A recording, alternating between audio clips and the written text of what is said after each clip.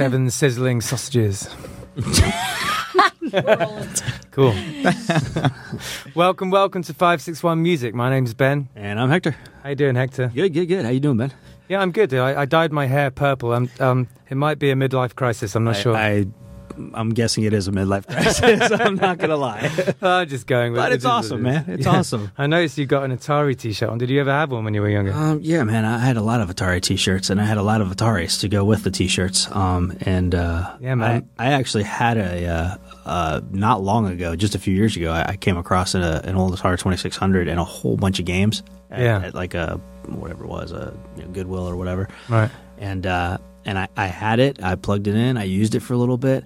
As things happen in life, I got busy doing something else, so I didn't really use it. And somewhere along the way, my wife thought that, like, oh, well, he's not using it. And so she threw it out. She didn't even give it away. She threw it out. And I'm like, do you realize what you've done? This is like a vintage Atari 2600. No, it's everywhere. Sobbing. Yeah. Oh, yeah. Absolutely. It was painful. I used to use an Atari ST with this program called Notator on it. Do you remember that? Mm-hmm. I do. Yeah, that was my first beats when I was like, I want to say 14, 15. That's awesome. Yeah. I had this weird tune that went, juk, juk, juk, juk, juk, recharge me, like that. It doesn't matter. Excellent. So anyway, we're here with Billy and Ellen from the Leafy Greens Band. Hi, guys. Hi. How's it going? Great, man. Happy to be here. Yes, very happy to be here. Thank you for having us. You guys are on episode 5. We're halfway to double digits. I'm pretty happy about that. It's amazing. Yeah, man. I'm pretty happy about that. Yeah. I appreciate that. So, you guys, I noticed because we play a lot of the same venues, over the course of the last couple of years, hear more and more about you, and people talking about you until all of a sudden it seems like every venue I play, you also play at, and more. So, could you tell us, we're just going to go right back to the beginning of both of you guys' experience with music. I want to take you one at a time for this first question. Why did you start playing music? Man, playing music actually was 2 years ago when Billy and I started. Before that, I was in chorus in middle school and high school, but otherwise I never played an instrument. I'd taken piano lessons when I was 6 before, but then nothing really from there. Right. And then chorus, like I said. Right. And then when Billy and I decided to quit our regular jobs and pursue music full time, then I picked up the tambourine, and that was an interesting transition to try and figure that out. Is there a learning curve with that? Yeah. It almost ended us. It still almost does sometimes. It is not actually an easy instrument to play, but it's a lot of fun, and I love playing it now. It's a blast, and I don't know. I like being able to play an instrument too, along with singing. So it's been a lot of fun, and so learning curve. Going back to we have one of the first videos of the first gig that we did, and the only thing that you can hear in that video is the shaker and the tambourine. Not on beat. Not on beat. It was just like this. So flapping, just kind of everywhere. Flappy hands. So I was so nervous. I'd never performed live like that before. So it was just, and I had debilitating stage fright. So, but 2 years in, and we are, still working out some kinks here and there, but it's a repetition and just practice and gets better. So I've been performing 30 years and I still don't look people in the eye when I play. So if I look out in the crowd and somebody looks in my general direction and it looks like they're talking to somebody else, I'm like, oh man, crap, I messed something up, and they're talking about me. It's all about me. I screwed something up for sure. That's the worst, man. That's the worst when you look out and maybe you hit a sour note or something like that. Yeah. And you look out and somebody goes like this.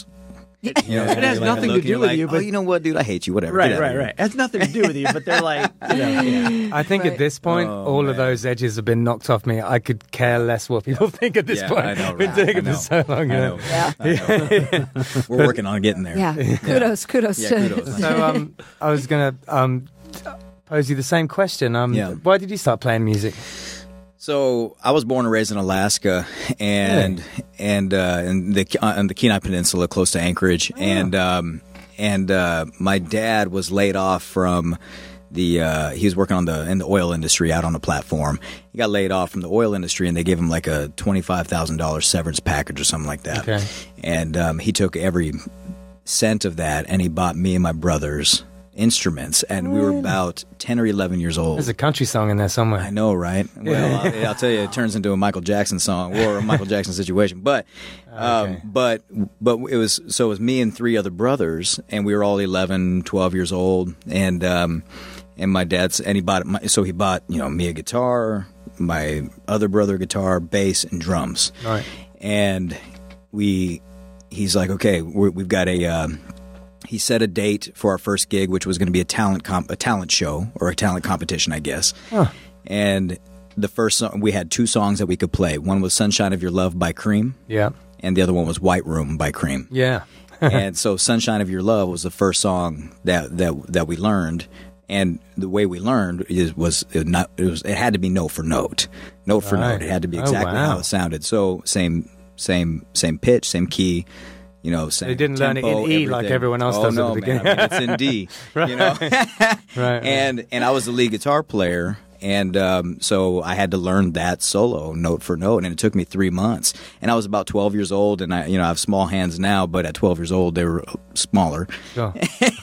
And you had never played a guitar before? No. Like these were all this is all brand new to all of you guys. Brand new. Yeah. This is unbelievable. unbelievable. This is incredible. Yeah, That's an awesome story. Yeah, and but it took me 3 months to learn that solo note for note. And finally, I taught myself tablature, so I was reading off the tablature. This was back in like 94, 95, mm-hmm. And so I have a book. That's what I'm learning off of. And I finally get it. I go get my dad. I'm like, hey, I finally got the song. Let me show you. He said, okay, I'll follow you out to the garage and see see how you do it. And so I ended up playing it note for note. He said, "Okay, now come get me when you can do it with your eyes closed, because you can't be reading off the book when we do the talent show." This is by far and away the most interesting answer to this question we've got so far. This is the start. And I was like, "This is impossible." I was crying. I was 12 years old. I wanted to be hanging out with my friends, and plus this was in Alaska, and this was January in Alaska, so it was cold in the garage too. So I'm out there playing, really with in the middle of winter. Yeah, and. But it took me a week, and I learned it note for note with my eyes closed. And after that, White Room was easy, and then it was like Purple Haze, Cold Shot, Stevie Ray Vaughan. So you just learned the songs and not did you learn any scales or anything like that?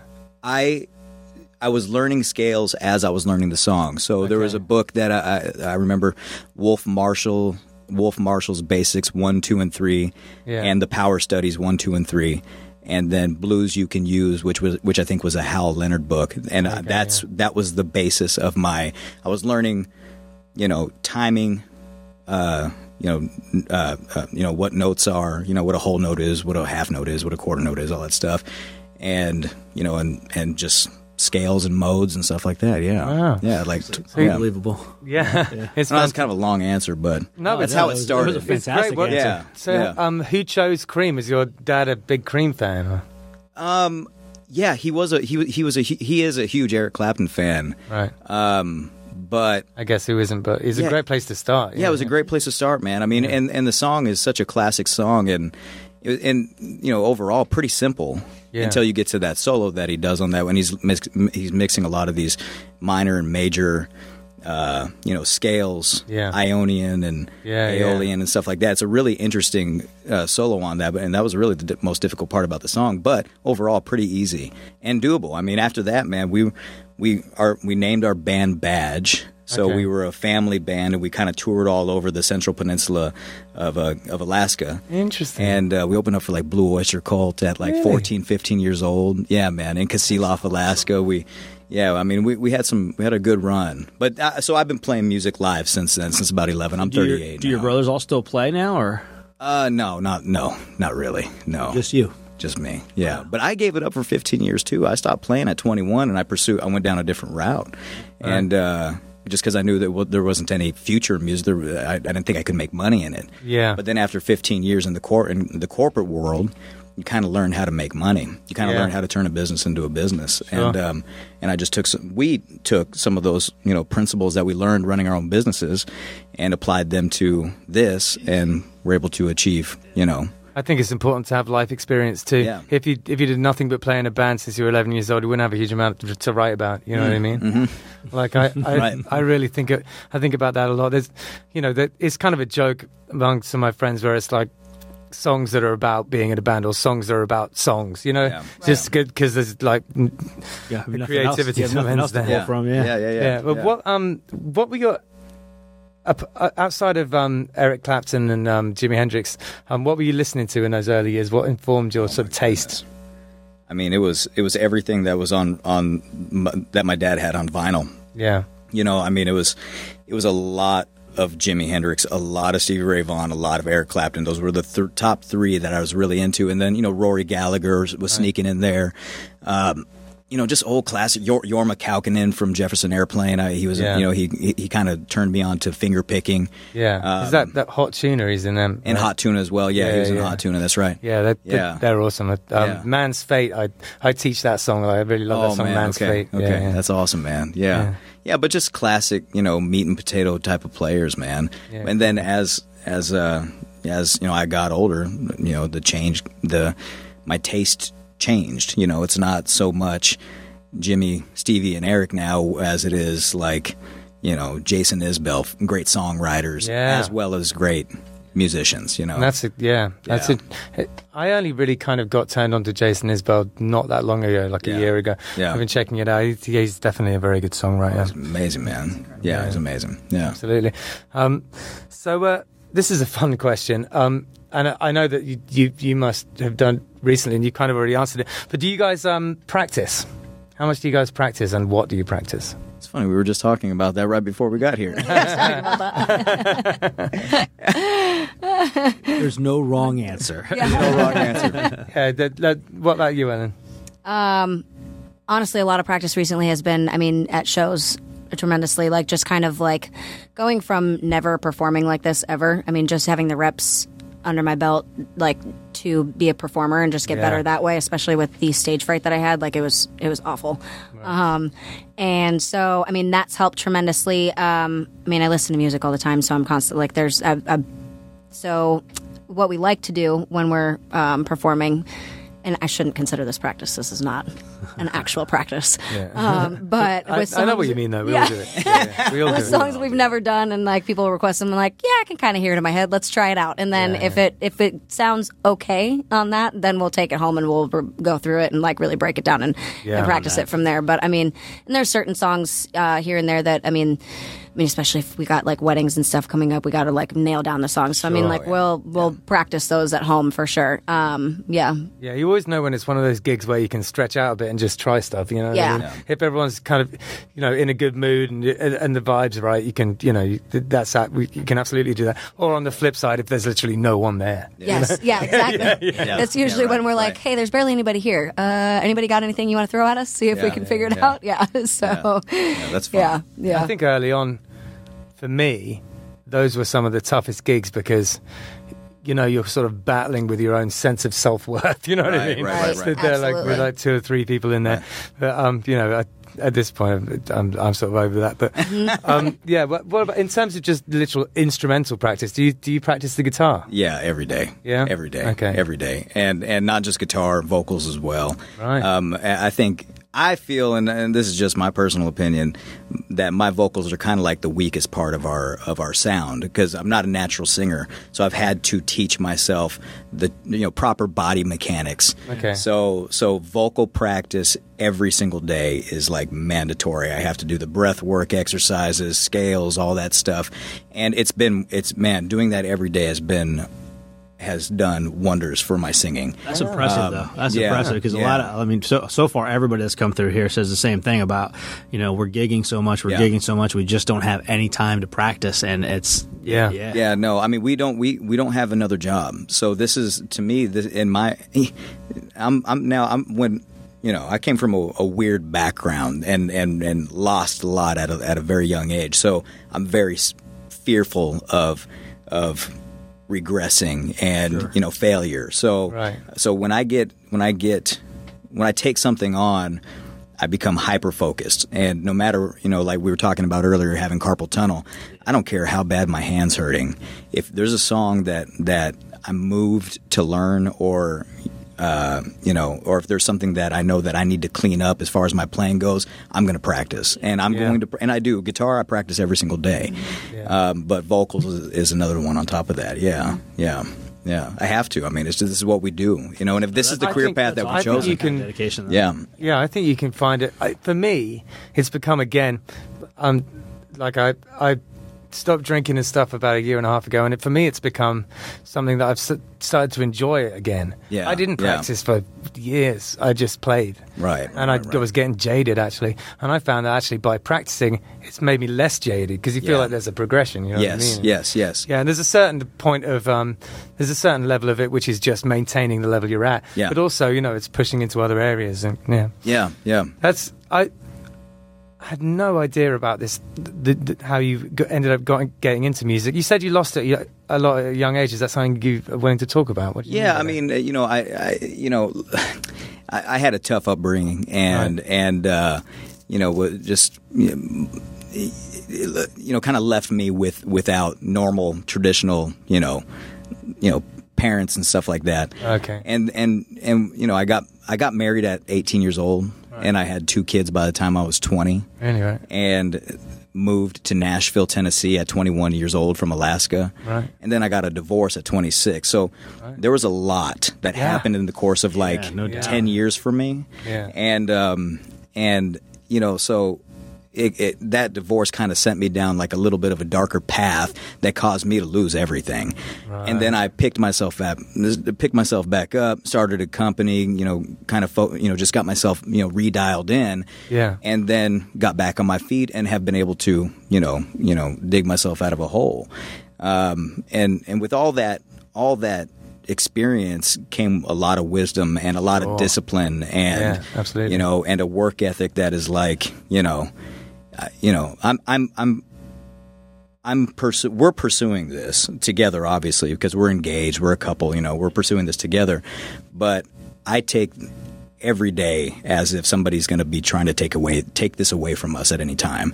So it's like we have to get better, and and as long as we do get better, we'll continue to get gigs. Yeah. And if we do continue to get better and we develop our catalog and focus on personal and professional progression, then we will never be without, And again, it's kind of a little bit of that fear that drives me, and it is different. We come from different backgrounds, so it's tough. I'm hyper focused and type A, right? And Ellen's a little more laid back. She was raised here in Florida, right.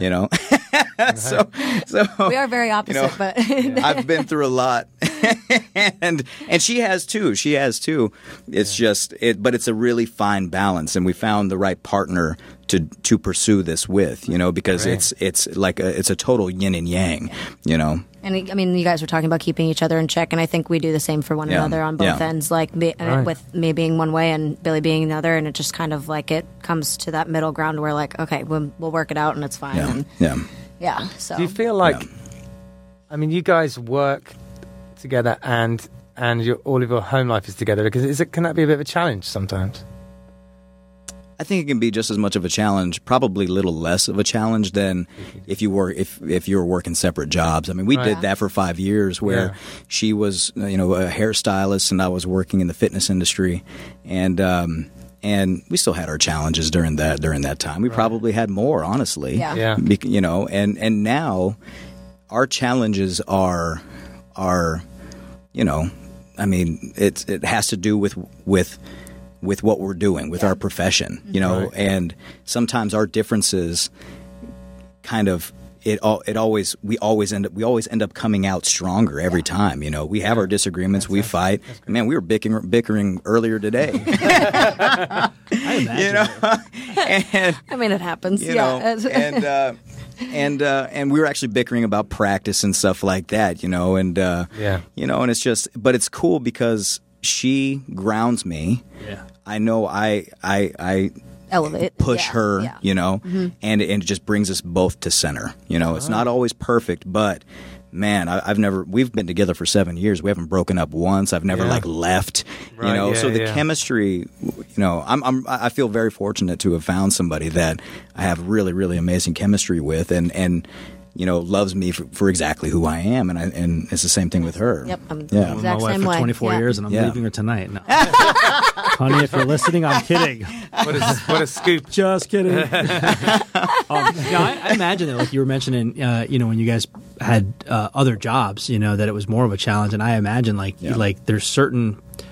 I want to say baggage, but there is certain baggage with having an outside job that you bring home, and I don't care what that job is. There's something you always bring home some of that negativity with you from the outside job. It happens to all of us, and just not having that outside influence on the relationship and on the music and and everything. I mean, that's got to be huge. It was tough, man. I mean, I was in the fitness industry, so and I ran a kind of a large company, so it was, and I had a lot of employees, and it was a lot of stress, man. Numbers that you got to hit, and it was a lot of stress, and I couldn't really, I would come home frustrated, stressed out, and you can't really, she doesn't really understand that, and it was vice versa with her as a hairstylist, and now we can share our stresses together, and then come up with solutions on the spot. Yeah, that's exactly what I was going to say. It was like, we know each other's frustrations. Like, you mean, like, even just during gigs, we were able to talk about it at the end and be like, okay, like, what happened here, and we're on the same page because we were both there for it. So, I mean, we know what's going on. Yeah. So, that helps. After a show,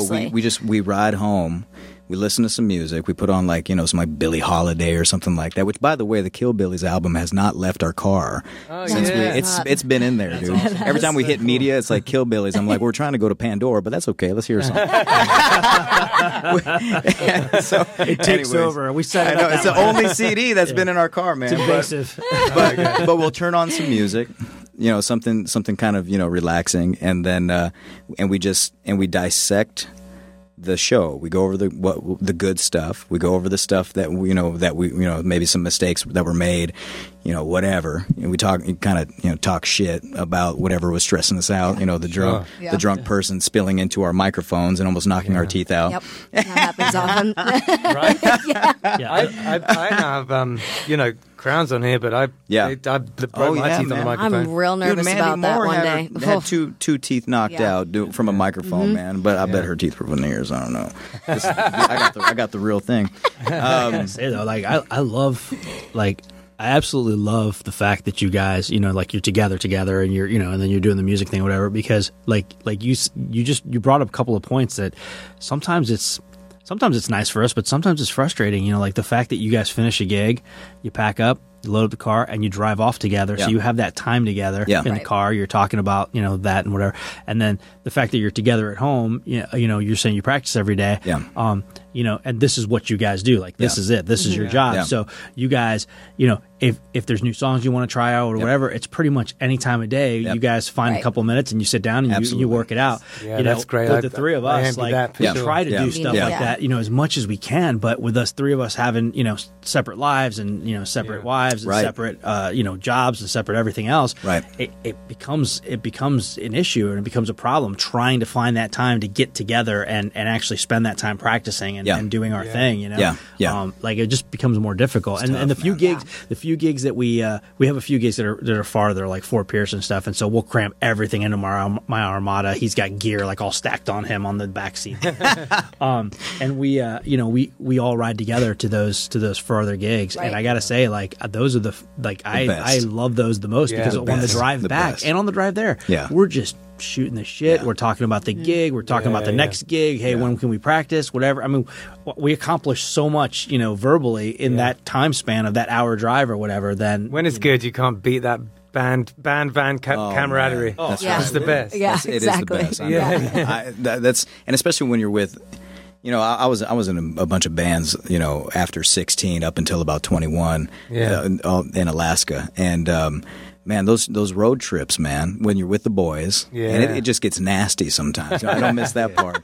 But that was a good time. I mean, I think, most of our stuff is pretty local at this point, but, we're about to take a trip up to Nashville and gig up in Nashville. That's cool. In May and, I think. How have you planned that? What's the? How are you going to just go and try and get some gigs? That's awesome. it. That's all. Awesome. Yeah. I'm just gonna try to get some guitar in we your took, back. Yeah, we took 2 Yeah. we took 2 weeks off in May because we've just had a really, really busy year so far. And We're fortunate to be able to take the time yeah, off. So, exactly. yeah. We've been So we're going to take 2 weeks. We're going to drive up to Tampa, try to get some gigs in Tampa. We're going to try to get some gigs in Nashville, even whether they're paid or not. I wonder what the situation with Nashville is in the moment in terms of COVID. Well, we played there in July at the Sutler Saloon, Right. and everything was half capacity. Okay. And it was just acoustic acts. It was probably the only reason why we were able to play there is because we were, as a duo, you're the biggest band in the world at that point in July of 2020, and nothing could ever be as big as a duo. That's all anybody was allowing to play. So me and James got real good at it. I know. You guys are tied on that snare and bass, man. Oh man, but yeah, 50%. They were, and I think they're at like 75% now. Okay, but still, dude, you got businesses closing left and right up there. Old music venues that have been there for decades and decades are closing. It's heartbreaking. It's tough, man. The mayor up there, he raised the taxes by like 34%, the property tax by 34% during in about, I want to say June right of 2020. Why is that? Why? Because he's an asshole. Oh, okay. Oh, that's why would you do that? Yeah. Property tax by 34% in the middle of a pandemic. Bad. That mayor is just bad business, man. But it's everyone's hurting, man. The whole it sucks. We've been fortunate because we just kind of landed into a niche-y spot during a really tough time. For better or worse, Florida being one of the places where live music was still ticking over. Me on my own, and James and I, also, we never. Apart from maybe like a month or so, didn't really ever stop. There was a little period, right? 6 weeks, 2 months or something. That's how it was for us. Yeah. We get people I've had a few shows now that we've done where somebody will come up to us after the show and go. It just happened to us at Bradley's the other day. Somebody comes up to us in between sets or at the end of the show and says, "Oh, I just got to tell you, I'm from New York or I'm from wherever, some other state," and they're like, "And we were down here for a few weeks to take a break and haven't heard music in a year." Yeah, this is the first time I've heard live music in a year. And it's like it's this reality sets in that because honestly, like you said, for better or for worse, I feel like Florida really hasn't missed a beat. We shut down for a few months, and then we kind of opened up a little bit, half capacity or whatever. But it's been kicking for a long time now. Where it doesn't, other than wearing a mask in places, it doesn't really feel like we're in the middle of anything right now. I've been hitting that. I've been kind of hitting it wear the mask, wash the hands. Don't and also because I'm not drinking anymore, I don't even really go near the bar. I it's in and out like a bank job kind of thing. Like a bank job. That's funny. We're like the rowdiest band now. We're like waters and Diet Cokes, please. Well, I'll tell you, man. I think there's Double Roads. I don't know if Double Roads is a casualty of COVID, but I feel like it is. I don't think it helped. I don't think it helped either. Yeah, I don't think it's the main reason, but I don't think it helped. He has other things going on and stuff that he wants to do. So and there's I know some businesses that went out of business because of COVID around there. So Florida didn't go unscathed, but we were definitely luckier than the rest of the country for sure, man. I can't believe Propaganda managed to hold on. That was just unbelievable. I know. I'm very impressed. I'm in a band with Matt who runs the place, and he was on such thin ice for a long time. Still kind of is really, but he's managed to keep it open, which is incredible. Yeah. That's sort of the next question I have is, and you were kind of leading that way with talking about Nashville. Is what are your future plans? You want to answer that? Go ahead. We're not pursuing a label or anything like that. Our future plans is to build a catalog. Get into bigger venues, continue to gig. Try to obtain licensing opportunities. Right. Really focus on merchandise sales, branding, stuff like that. But just try to stay as independent and work and try to get into a festival circuit. Try to open up for bigger bands. Yeah. Sounds like our future plans. Basic band stuff. I guess domination. World domination. But In a sense. but it all starts with the catalog. Right now we're producing an album. We only have We just started our 9th song on the album. Did I see a picture of you guys at Echo Beach? Were you there? Or No. was it somewhere else? No. Okay, I saw a picture with you with the headphones on the studio, and I thought it looked like it was Echo Beach. It wasn't. Oh, that's cool that it That looked is like that cool. because Yeah. that's in the room of our friend's house. Oh, Yeah. cool. Randy Wallen. Shout out to Randy. We love that guy. We do he's love our that guy. he's our engineer and producer. Yes, Oh, he's that's awesome. cool. And this guy's amazing. His family's amazing. His wife's amazing. His kids are amazing. And we get with him every Monday and Tuesday between 6:30 and 9. Yeah. And we're in a bedroom in his house, and he's and he just, his kids have to be completely quiet. Yeah. And we do everything acoustically right into the microphone that he has, and he's been helping us produce this album. So we do it 2 days a week, and we've been working with him since October. Yeah. So 2 days a week, hour or 2.5 hours per day. As long as it's not raining. Yeah. Are you writing while you're recording it? Or Yep. yeah, you are. Yep. Right. That's Yeah, cool. I know. Yeah. I mean, we had no catalog before COVID. Yeah. And I realized, man, I was like, dude, if we're going to do anything with this, we have to transition from cover band to singer-songwriter at some point. We have to transition. It's possible to be both. Yeah, right. right. And it was something that I was going to ask you actually was have you found that needing to know this many covers and playing this many covers, do you ever find it feels like it stifles your creativity? Oh, no. No, I don't think so. Yeah. No. That's interesting. And and that's awesome. I think, in the past, the reason I ask that is because in the past I have felt a little bit like that myself. Yeah. Because there's only so many hours in the day, and if you're learning to play covers, you're not learning your own writing original material. But Right. I think at this point, now I'm a little bit more focused. It doesn't. If anything, it informs the stuff I write. Cause Yes. Yeah, It that's kind of how I feel about it. Yeah, like I mean, when I was playing in Alaska, I was in a blues band where I got with these guys once a month, and we played at this dumpy bar in Nikiski, Alaska called the Hunger Hut, and I was about 15, 16, 17, 18 at this time, and one of the guys that was in the band was a bass player that graduated from Berkeley. So he graduated with a degree in bass and guitar from Berkeley in Boston. And this guy was amazing. His name is Bob Ramponi. And he told me, he said, just learn songs. Learn them. Learn the melodies. Learn the songs. And with every song that you learn, you're going to become a better guitar player and a better musician. You'll have a better ear. Yeah. And so every time somebody comes, that's what Ellen was kind of alluding to this earlier, is when somebody comes up and asks us to play a song, unless we absolutely hate that song, Or just have never heard it and just or don't know have just it. never heard it, or if it's Luke Combs, then we'll give it a shot. We'll give it a shot, and happily give it a shot. And we're not afraid to fall on our face, and that's happened. I mean, there's been a couple times where we've done it and it's been a disaster. But that's kind of how we've built our set list. Yeah. And also it's given us an opportunity to learn how to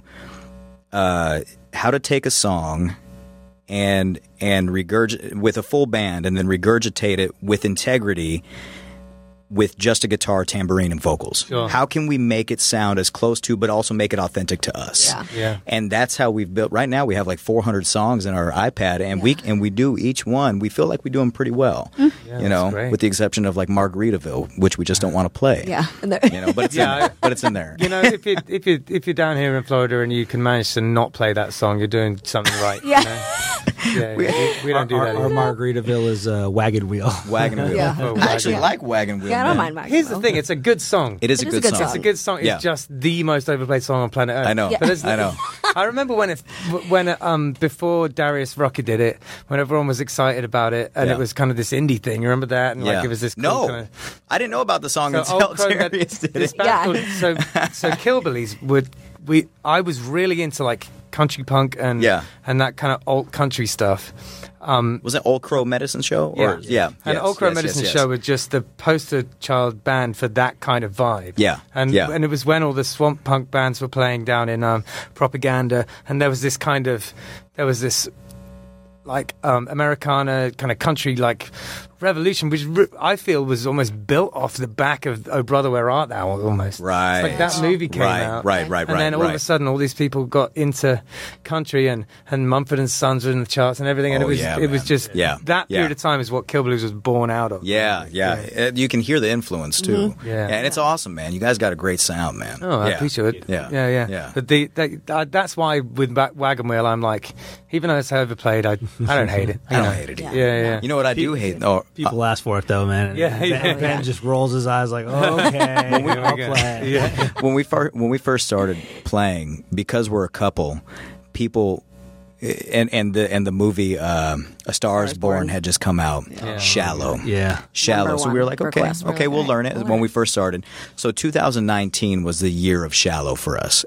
People would come out, get video, leave, and typically we'd listen back and we're like, man, that didn't even sound good. Yeah. Like, it's just terrible. People just love that song so much. So this year, 2021, we made a New Year's resolution that we won't take any amount of money to play that song. And every time somebody requested, we're like, I'm sorry, we can't. You can't.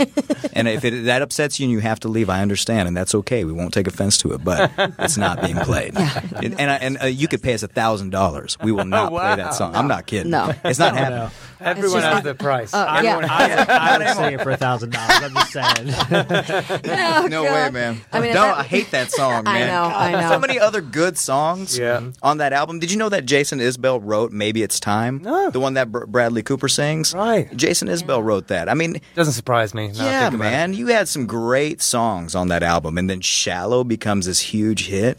Yeah. Get out of here, dude. I liked all the rest of the songs way better than that one, honestly. Yeah. That was- This is a musician's podcast, right? So all the musicians listening to this will understand. If any of our fans, or if any of the Sprouts are listening to this, they might get a little mad at us. I love okay, that. they can you get name mad. your fans. Oh yeah, the Sprouts and Buds. That's Sprouts and adorable. we found a theme and we stuck with it. Yeah, we're riding it. I never got around to asking where the name came from. What was that about? Okay. Well, I feel like I'm talking a lot. well. Go ahead. All right. Well. Not to put you on the spot. Well, no, actually, it's a funny story, honestly. So when we were kind of stewing this idea that we were going to do this and figure out how to put everything together, we decided one day to go down to Fort Lauderdale Right. and hit every pawn shop on the way up and collect any gear that we could: mic stands, cables, We had nothing. microphones. We only had a nothing. $150 pawn shop Fender acoustic guitar Yep. Yeah, man. that I had left over. Just like that was all I would pick around on. Yeah, That's all we had. that's So it. we had to build it from scratch. Yep. Yeah. So we took a venture down to Fort Lauderdale, hit all the pawn shops on the way up. I think we found like a mic and a couple, I think some stands, whatever. And we had just hit Boca on the way back up around 95. And all of a sudden, I look at Billy and I was like, well, if we're going to do this, what's the band name going to be? Yeah. Yeah. And Which we know as being in bands, that is one of the most difficult parts of being in a band. Yeah. I'm in a is band coming called up with a No name. Name Ska Band. Oh, you're in that band? Yeah, because we couldn't figure out what to call it. So we just didn't call it anything. That is hilarious, That's man. I amazing. love that, I man. love it. I saw you Yeah. guys at Kelsey Theater. That was awesome. That was a good show. Okay. Oh, that's hysterical. That's cool, man. That's amazing. Yeah. So yeah. So we're so I threw that out at him, and we're kind of like we're sitting there and we're like kind of like thinking things over, and we were like, a lot of duos like try to put like their names together, and we were like, that's not going to work. Billy and Ellen, it's like, just like what Billin, like what are we supposed to do with Bellin? that? Bellin something. Bellin. Now, mind you, we are also cannabis enthusiasts, so we had You're in the right one of the right states now. yeah, exactly. Yeah. Getting there. So we had getting there. We're almost there. So then all of a sudden Billy looks at me and he goes, the leafy greens. And we both just started cracking up laughing because it was just so silly. And we were like, okay, like we'll shelf that and we'll think about it a little bit more. Yeah. So then we get to, we ended up stopping at Doghouse Grill that night on our way home, and just to grab a little, because they had little mini hot dogs. So we grabbed like 2 hot dogs each and had a beer, and there was a guy playing. And Billy asked the manager there, he was like, The owner. Or the owner. Kelly. We found out Shout it was the out owner. to Kelly and Shane Yes. Powers. And so Billy asked Kelly, what do you have to do to get a gig here? And she was like, oh, you guys play? We're like, yeah. Now, up until this point, and I'm sure we told her afterwards we had never played anything together before out. So, but we knew one song. One song. We knew one song, and didn't have any gear. No, but Billy was like, "Yeah, we play. Yeah, we're a duo. Yeah, we're a band. We're a band. Yeah, we play. What do you got to do to play here, man?" So she was like, "All right, what date do you have available?" And we were both like, all of them. Band meeting. Hold on." I said, you know what? This is a bad idea. I have to go pee. So I went to the bathroom, came back, and as I'm walking back, I said, "Kelly, grab your calendar. Let's do this right now." And this was late November of 2018. Yeah. And like November 28th or something like that. So we booked that gig for January 19th. 2019, and this is a 3-hour paid gig for a duo, so you're getting paid duo rates. You better come ready. Yeah. We knew 0 songs other than Hallelujah, had no gear, and I was leaving the next day for Nashville for 3 weeks, so I wasn't going to see Ellen again until Christmas Eve. Oh, Yeah. Wow. So no, and she had never done this before. She had never played the tambourine. She had never played the shaker. She had never sung rock and roll, only chorus. You guys were going to have a And month she had to pull this off. debilitating... And he's and he's out of town for 3 weeks. And I'm out of town for 3 weeks. So I'm in Nashville for 3 weeks, and I'm like, here's 50 songs that you can learn right now, no problem. Yeah. You know, like Yeah, they were all easy listed stuff. out. Yeah, you yeah. know. So we got that done. But getting back to the band name, so we had joked around about that in the car, and we were like, okay, yeah, we'll shelf it. Yeah. So then Kelly looks at us and he goes, "So what's the band name?" We both just look at each other and we go, "The Leafy Greens." Yeah, there you go. And then Billy goes, "Wait, Leafy Greens Band." Now this is really important. I'm glad you said that because I have to. Everyone calls us the Leafy Greens or Leafy Greens or whatever. It's the Leafy Greens Band. Now, this is very important because there is another Leafy Greens out there, and it's a female ukulele duo. Right. I'm not going to say how I really feel about the music. I'm sure they're whatever. It is what it is. But so when people say the Leafy Greens, they always look them up, and in fact, they've like sent us messages that were supposed to be meant for us. People reaching out to book gigs. My wife works for a boat rental company. Do we need to take them on a fishing trip for you? We might have to buy their name, man. I don't know, man. But yeah, people tag them on Facebook and they're like, "That's not us." So Yeah. we're like, So anytime like Vince, would book us at Double Roads, he would put, Leafy Greens. I'd be like, "No, Vince, it's the Leafy Greens Band." So Yeah, the and yeah. band added in. I had noticed that, and I had wondered why. And okay, it makes sense. Yeah. Yeah. I always start the usually the Wednesday of the podcast in the morning. I'll set up everything in the podcast software so that on Thursday when I get ready to do everything and edit and everything, it's already kind of in the can almost. And so I start putting in notes and stuff, and then I alter the notes accordingly depending on what we all talk about. Yeah. And I actually did that. I put in the Leafy Greens, or I don't think I put the. I would just put like Leafy Greens. I know. And somewhere along the way, I caught that it was the Leafy Green Band, Leafy Greens Band. Yeah. And so I went back and re-edited everything and changed okay, it all. man. Changed it all. And I was like, I could see, because I man. I do the opposite with us. Yeah. We're just Killbillies, but I always write the Killbillies, and we're not the Killbillies. Right, We're right, just right, right, Killbillies. We right, start calling ourselves the Killbillies Band. "Oh, that's so funny." I know, man. Oh I mean, we my could God. have shortened it to just Leafy Greens or Yeah. something like that, but No, I think it sounds good. Yeah, Thank you. the Leafy Yeah, Greens yeah. Band. I mean, Vince likes to say you gotta have a bass and guitar or a bass and drums to have a full band. That's not true. And I'm like, no, man, because I'm playing the bass notes on my guitar. She's playing go. percussion with the Percussion, tambourine. yep. So we have everything. Yep. We're a band. We are a band. Yeah, we're a Yep. band. So, talking of the music that you play, will you play us some of your music? Right Yes, now? of course. Absolutely. man, of Yeah. course. Yeah. I'd love Sure. to hear you play. Here we go. Let's do it.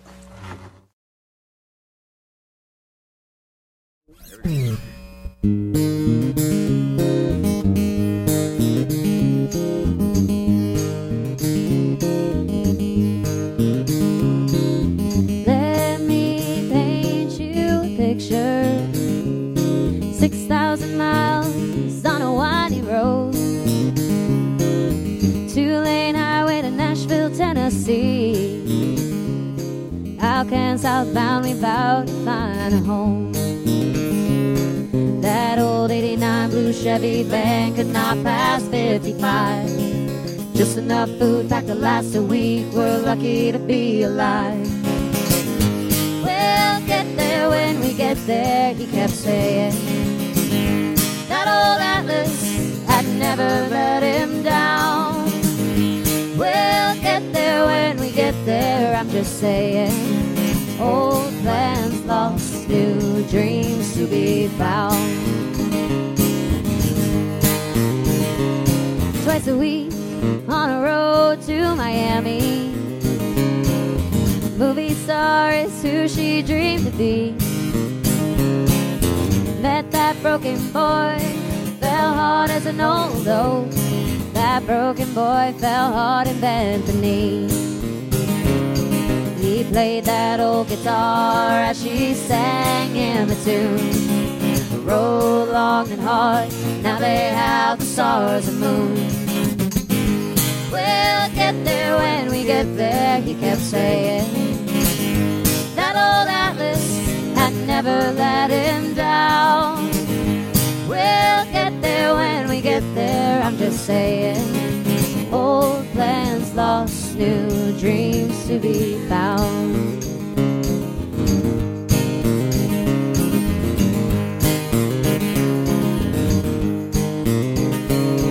He plays that old guitar as she sings him a tune. Roll long and hard, now they have the stars and moon. We'll get there when we get there, he kept saying. That old Atlas had never let him down. We'll get there when we get there, I'm just saying. Old plans lost, new dreams to be found. Old plans lost, new dreams to be found.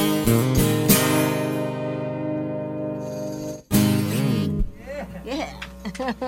Thank you. All right.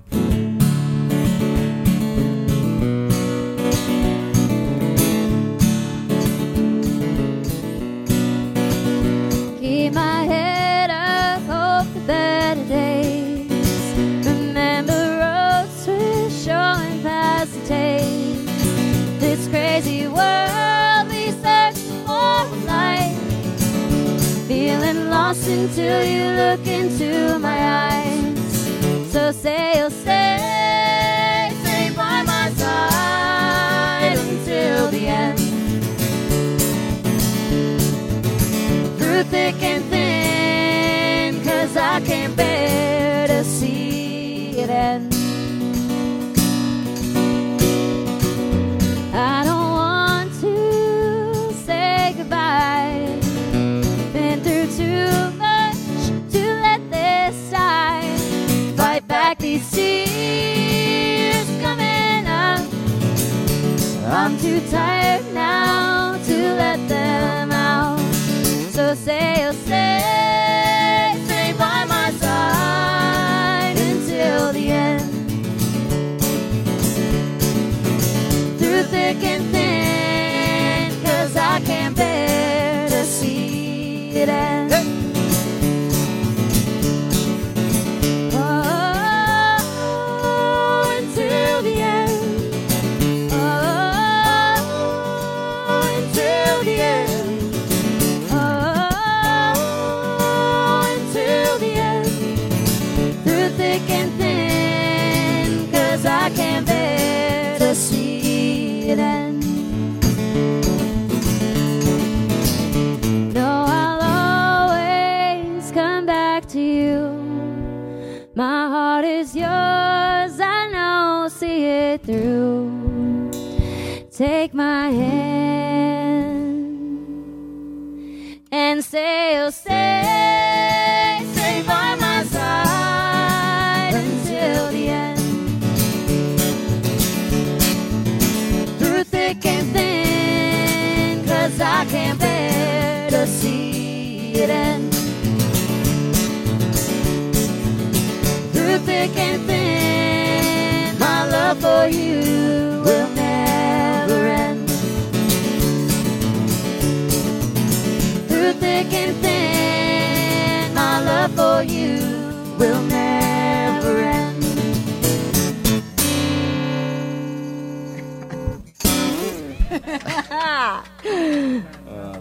Hey, 1 second, and you're good. So we don't have a sponsor this week, so I figured why don't we just take the opportunity to plug ourselves? Works for me. So for me. I'm 6'4". I like long walks on the beach. And oh wait, not that. Sorry.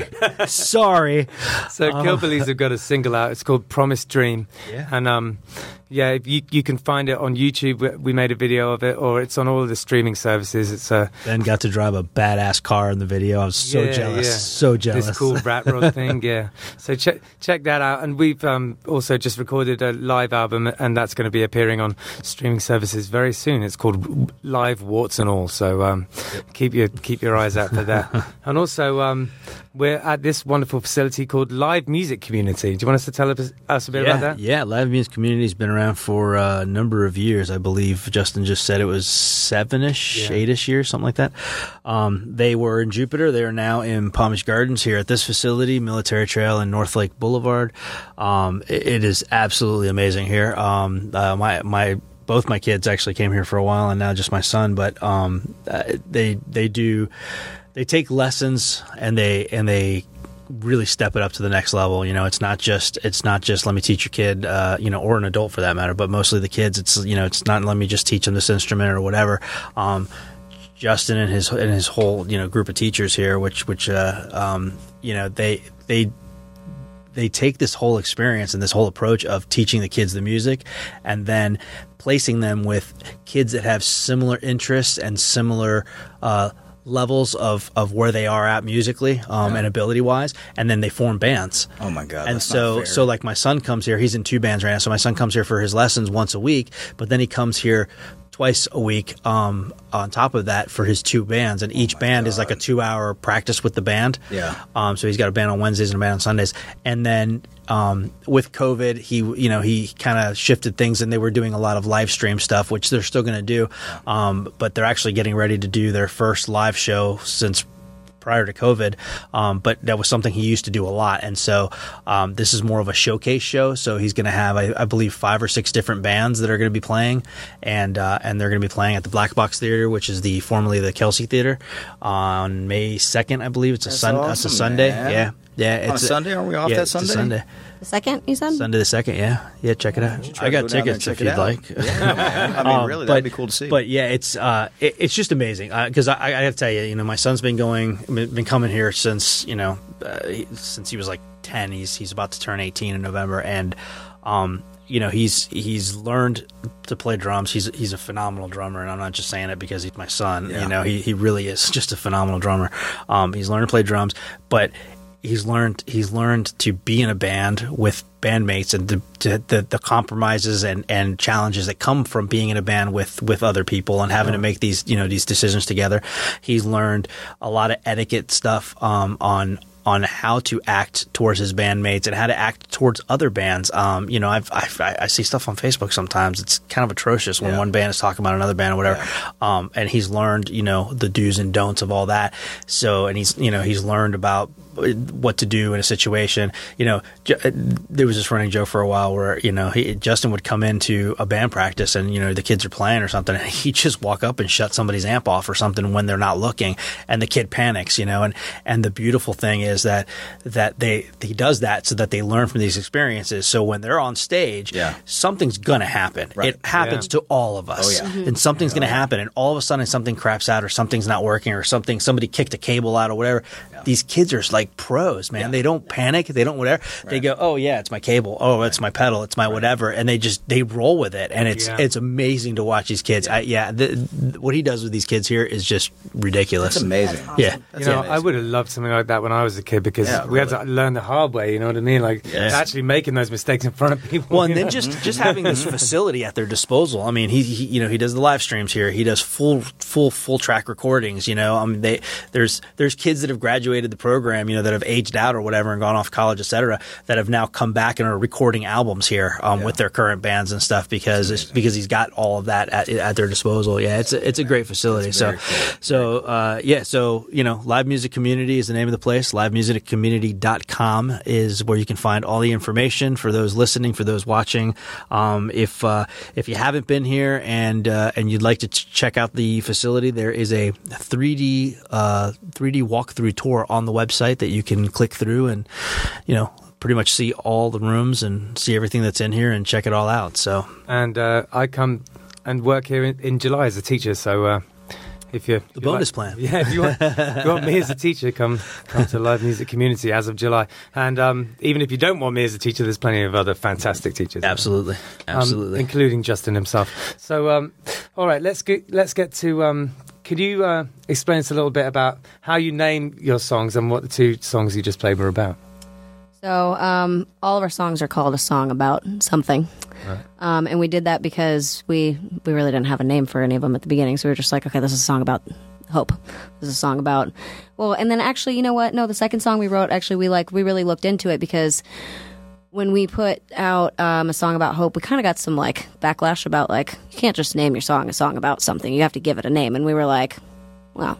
No, we don't. No, we don't. Just because you said that, now we're not going to do that. Yeah. It's going to be exactly what it is. Yeah. So even for our second song, we put it out on YouTube, and it was a song about redolence. Right. And I don't even know what that means. I had to look that up in the dictionary. Yes, that was the goal. I still don't know. Yeah. It's when the smell of something reminds you of somebody or something. Oh. Redolence. That smell reminds me of my childhood or whatever. Yeah. So and in the hook of the song is your love soothes like the smell of rain. Yeah.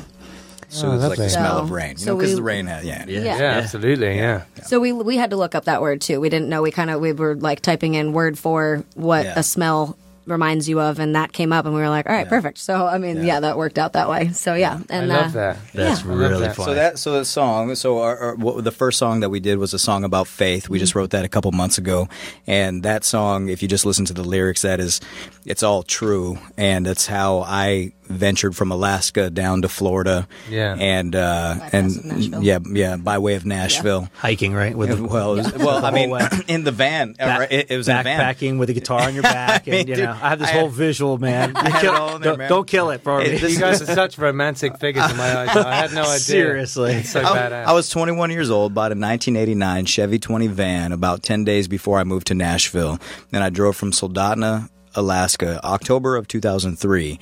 I drove from Soldotna, Alaska to Nashville, Tennessee in a 1989 Chevy 20 van that had about 250,000 miles on it. It wouldn't go over 55 miles an hour. Yeah. I mean, it took me 4 days just to get through Canada. But that's what got me, that's what got me to Nashville. And then when I met Ellen, she was traveling back and forth to and from Miami for auditions because she was wanting to get into acting. Right. And so it's kind of like how we met. Yeah. And that's, when we started playing music. So the song is called A Song About Faith. That first one is called A Song About Faith.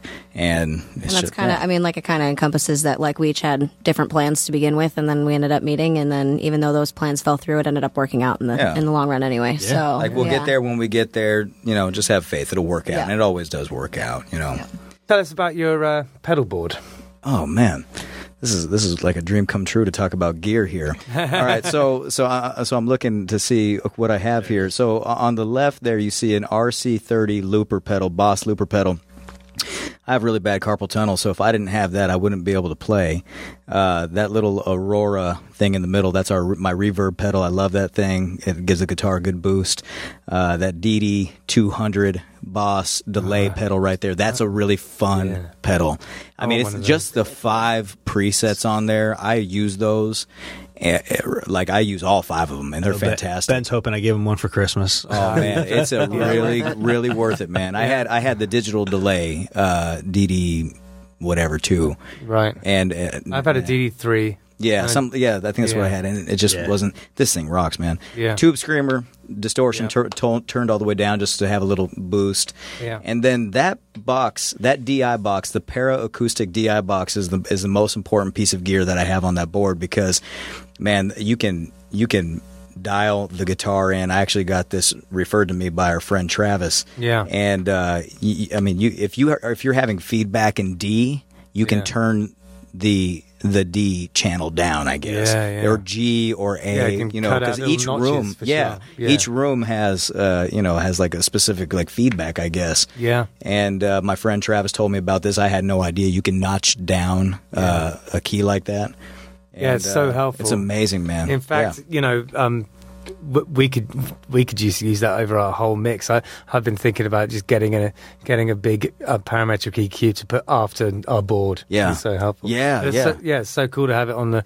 But I'm also an acoustic guy, and my pedal board looks pretty similar to yours, actually. You've got delay on there, got tube screamer on there, and instead of the LR bags, I have a Fishman DI, but I used to have an LR bags DI, and I wish I still did, because it was better. Man, it's just, I love that pedal, man. Yeah, man. And Ellen's got a pretty badass tambourine, too, so that tambourine that she has, I mean, where did we buy that down in? Got that at Music Man down in West Palm, or right, just, oh my God, what's it called? Northwood. Oh, yeah. Northwood. Yeah. Okay. Yeah. Nobody has tambourines. No. Guitar Center, not good tambourines, Right. man. No. We have spent probably $1,000 on tambourines because all of the ones that she would buy that's like a Meinl or traditional percussion LP. Yeah. they break within like 2 or 3 weeks because she plays them so hard. Like they just cymbals will just go flying out into the audience and hit and stuff like that. The nails will come out. Yeah. I'm not And so kidding. she bought this one at Music Man. And it Sounds now for good. about I've 4 got to months. say, I was listening to it. It does sound a notch above your average bear. Yeah. It's pretty good. Yeah. Definitely, really yeah, good. yeah. big pop. They got a good selection down there too. If Yeah. anybody's looking for some tambourines, I have bought like 3 tenor saxes from there. One of them I lost. One of them was stolen. And now I'm on the 3rd. Not a thing that's meant to be disposable, a tenor sax. Dude, who steals a sax? oh my God. Was this stolen after a gig? Out of my car. I just left it outside my in-laws' house, where they live in a gated community. I didn't lock the car. I just wasn't thinking about it. Someone stole it. I keep hearing of instruments getting stolen out of cars, and I'm just like, I'm waiting for it to Adonis happen. Guava had his pedal board stolen not that long ago. Yeah, Guavatron. Yeah, that sucks, People getting man. their stuff stolen, man. It I sucks. know, man. I know. It's terrible. So, do you have a writing process when you come to like write a song? Is there any way that you guys like approach that? I feel like it's kind of been different with each song that we've written, honestly. Yeah. Go ahead. Well, I mean, what typically, like, a melody or words will come up, that make it's kind of just like what everybody else says. It's the same thing. I heard what Sierra said. I heard, it's the same thing. It comes to you when it comes to you, but we try to make it a priority, every week to generate something, whether it be a melody, a lick, a riff, whatever. Yeah. And then, My composition teacher said, even if it's just one tiny thing, try and write one thing every day. Exactly. Yeah. And I've kept that to heart. I've just constantly my notes on my phone is just packed full of weird ideas. Like, the voice notes, full of ideas, and then like that the song about faith. That little lick was something I did on a guitar like 2 years ago. Dun dun dun dun dun dun dun dun. That little walk. Yeah.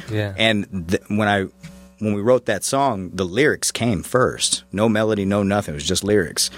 And then I found that lick. We put the melody to that lick, put those lyrics to that lick, and that was kind of it just worked out. In that 2020 song that you wrote, is it called A Song About 2020? Yeah, A Song About 2020. That's our tribute. I really liked the guitar style in it. It was very folky and it reminded me a lot of some of my favorite players. Is there anything that you were kind of emulating with that, or did it just kind of come up here in the dome? It just came out, man. I mean, what that was after a gig one night.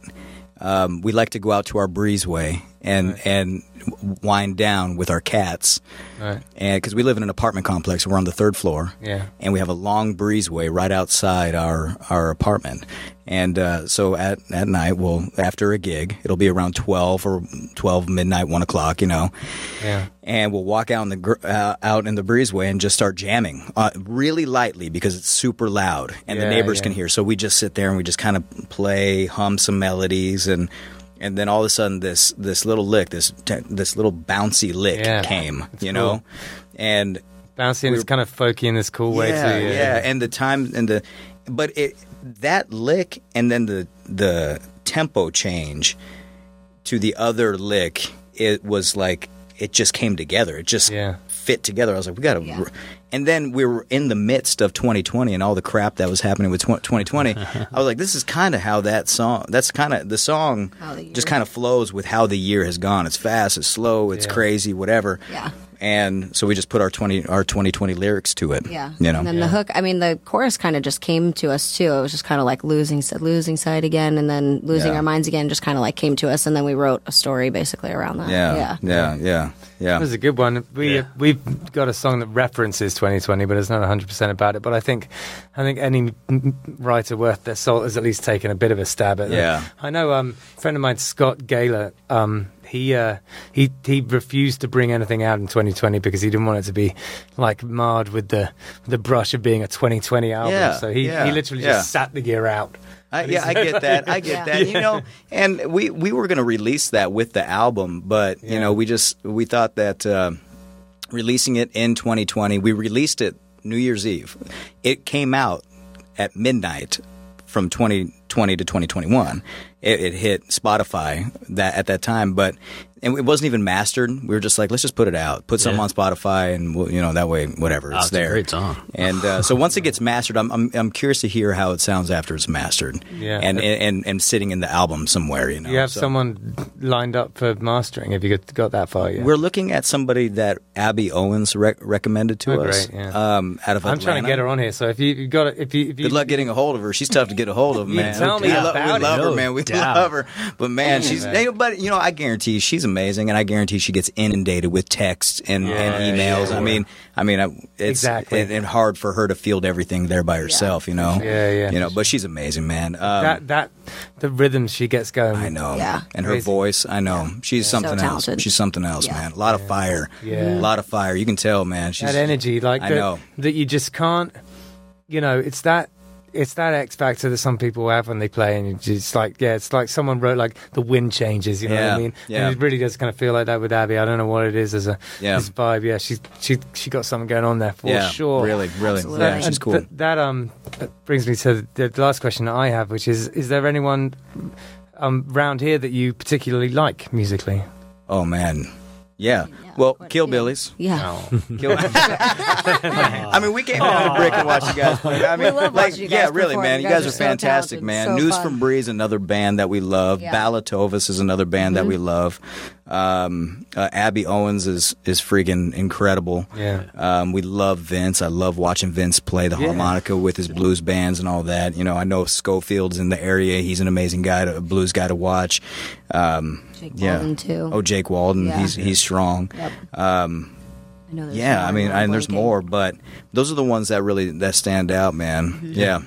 Yeah, totally. I think just you doing the guitar, sax, and everything that you're doing up there, and you play the saxophone really well. You remind me of all the guys from News from Bree, really, because they all play instruments really well. Yeah. Like Adam, there is those a lot guys are in common. ridiculous, man. I feel like the News from Bree and Killbillies need to do like a Oh my night, God! like a two bands. Maybe all three of us could do it. Maybe you we guys do should that. collaborate, dude, and do a full thing, man. Are you kidding me? That would be amazing, and we would love to accompany. Adam's a friend, and I got to know him through going over to Jupiter Music a million times, and then laughing at his many jokes online. And I have mentioned it in the past actually that we should play a gig together. That'd be fun. But I feel like all of these bands like us that do these 3-hour gigs should get on bills together more often. Oh yeah, yeah. You know what I mean? Really. Because we're all doing our own thing in all these different places, and I know it's like probably be a pay cut and stuff like that, but I think it'd be a lot of fun. It would be a lot of fun, man. Yeah, anytime you want to do that, we'll absolutely do that with you guys, man. Yeah, man. I mean, we'll look at each other's schedules, see what gigs you guys have coming up. We'll look at our gigs, invite you in if there's an opening that you guys have.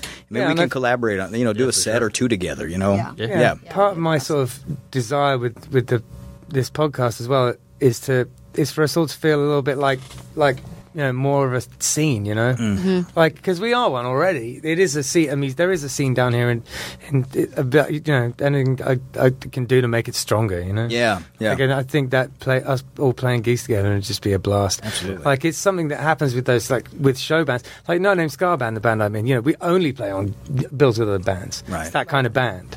But us kind of 3-hour type of bands, we don't do it enough, in my opinion. We don't get to share that kind of, share ideas and have the crowds who like all the bands all come out at the same time. Right. I think it'd be a cool thing to do. We actually did that with Balatovis in 2019.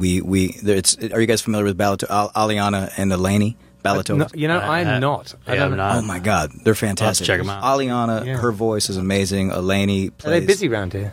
Yeah, they play. They're a duo, and they play all over. Really, man, they're fantastic. I mean, they could be absolutely full time if they wanted to be, but I think they work full. I think they both work jobs as well, so it's tough. But we did a show at Brewhouse Gallery. The last show that we did at Brewhouse Gallery, we collaborated with them, and they did a set, then we did a collaborative set. And of 4 songs together that we learned together and really mastered, honed in the harmonies, big harmonies and stuff like that. Yeah. And man, it was unbelievable. And it was packed because we really pushed the show too. Yeah. And we paid them what we, half of what we made that night. And so it was totally fine to share the earnings because it was such a magical night, man. So much fun. I mean, the funny thing is, it's not like I'm suggesting anything that hasn't been done before. In fact, quite the opposite. But but with our kind of bands, it is quite rare. Yeah, It's like 100% commonplace with other bands. But for us guys, we don't do it enough, and I think we should get on that one. Spread the Dub and Sons of a Tradesman have been playing shows together. Guys are great. That's a power. That's a power. Andrew Alonso, I love that guy. Yeah, man. Oh, Mike Guido, I love those guys. That's another band. I can't believe we left them out. Sorry, Andrew. I feel like I'm looking up. I'm just not looking at it. Sorry, Andrew. We love you. That guy's so funny, man. His videos kill me, dude. He's so funny. He cracks me up. He's great. We're going to have that. They're coming on. Oh, nice. Yeah, we're good. Ben and I were joking around when we first started the podcast. The possibilities of with us getting all the different musicians and stuff on here, just all the possibilities of the podcast. What it can grow into, right? Yeah. And one of the things we had tossed around was at some point doing a 561 music festival and having all the musicians that have been through here all play, like a set or whatever. We had talked about doing that. We talked about even a 561 music tour. I'm getting a little bit excited. But that was a little crazy, I think. Well, we might get there eventually. You never know. But I think the festival is doable. I mean, you got the Meyer Amphitheater down here, and stuff. Like it's totally doable. Absolutely, man. That'd be amazing. So anybody who wants to sponsor a 561 music festival, we're here. We're ready. That would be amazing. We're in. Count us in. Yep, We'll play it. Cool. So, balls on here. We usually close this out by talking about the shows that are coming up this weekend. Do you want to take over that? Yeah, absolutely. So, the Leafy Greens Band, not to be confused with the Leafy Greens, that's right, is playing Friday at 6 p.m. at Twisted Trunk Brewing. Is that where we're playing? Yeah. Right. Where's that at? That's on PGA Boulevard. Okay. Yeah. All right, close to US 1. Yeah, just east of the bridge. And then Sunday at Coastal Karma at 3 p.m. Yeah, that's a good one. Yeah, so those would be good. Good ones, yeah. And then, of course, we always plug Killbillies. Friday at Taco Tiki at Jensen Beach, 7 p.m. Patty Mac's, 8 p.m. on Saturday. And Sunday, Swank Farms. I believe that's 5. Have you ever played out at Swank Farms and Specialty Produce in Loxahatchee? No. That's something you got to look into. I'll speak to Jody, the lady who books there, on behalf of you guys, because you'd fit in there like a glove. Perfect, man. It's this big farm, and you play in this huge barn to a bunch of tables, and you're on this stage that's like 9 feet in the air. I love it. Yeah. Stage. Yeah. Very cool. Right at the beginning of the dinner, you go to where everyone comes in and kind of play acoustically. Then once everyone's kind of walked past you, you get your stuff up and you go up onto this stage, and then you just play from the stage for the rest of the night. But it's so cool because it's so like country. It's like the countryest thing ever. It's in the country, and you're in this big barn. And it's really fun. It's a dude, blast. we would love to play that. Tons of people. Absolutely, the only downside is that you're playing the whole time. Yeah. And while you're playing, they're serving like this unbelievably good food, no. and the waft of like the just the smell of the food comes up to the stage, and you're like so drooling on yourself while you're playing. And I'm like, They usually slow roast some incredibly enormous, beautiful piece of right meat. below us, basically. Yeah, like slow fire roast a piece of meat. Yeah. Like, yeah. But I don't know if we should it is take an that. amazing place. It is an amazing place. So next week our guest is Tyler Giddens, and Tyler Giddens is in Unified Mind and Vibes Farm. That's right. Yeah. He's a good old friend of mine. I helped record an EP for those guys back in the days. Nice. He's a fantastic guitarist. I don't know if any of you guys have ever seen Unified Mind or Vibes Farm. No. They're it's reggae and rock and that kind of Florida reggae rock stuff. Yeah. But his guitar playing is not even a joke. Like, he's really a serious guitar player, like proper shredder. So That's awesome. Great musician. Yeah, and if you haven't heard, you should check those guys out. They've got some tunes. Yeah. Well, Yeah, cool. All right. Well, I guess that's us. That wraps up the 5th episode. Thanks a lot, Leafy Greens Band. Thanks for coming. Thanks for having us, guys. We appreciate you guys. Yeah, man. absolutely. So much fun. For our listeners, make sure to check us out, 561music.com. You can stream all the episodes from there. You can go to all our social media spots from there. All the show notes will be in all of our links, and all of the Leafy Green Band links will be in the show notes. All your social media and your YouTube and all that stuff. I put all that in there for you guys. And then if you guys are watching on YouTube, all the links are in the description. And just one more thing, do not forget that we have the 561 Music playlist on Spotify. And basically, we've created this playlist with all local musicians, everybody that's been on the podcast, everybody that's going to be on the podcast. And way more than that. Yeah. It's all I ever listen to anymore, and it's pretty amazing to realize how much good music is coming out of this area. So yeah, and I'm gonna start making some kind of offshoot ones, because I made a post about it on Facebook the other day and got just inundated with local hip hop. So I'm going to do a straight up 561 Music hip hop playlist and a couple of other ones, just because I think it'd be a nice thing to be able to listen to. Yeah. But just the main one with all of the different styles on is I think it's probably the most fun, because you get to hear the diversity. Absolutely. Of the music. Absolutely. Yeah. So, all right. Well, I think that's it. And thank you guys very much for coming out. I mean, this was a blast. Yeah, it was a blast. Thank you guys for having us. Appreciate you guys, Thank you. man. Thank you guys. Yeah. Cheers. All right. Everybody sing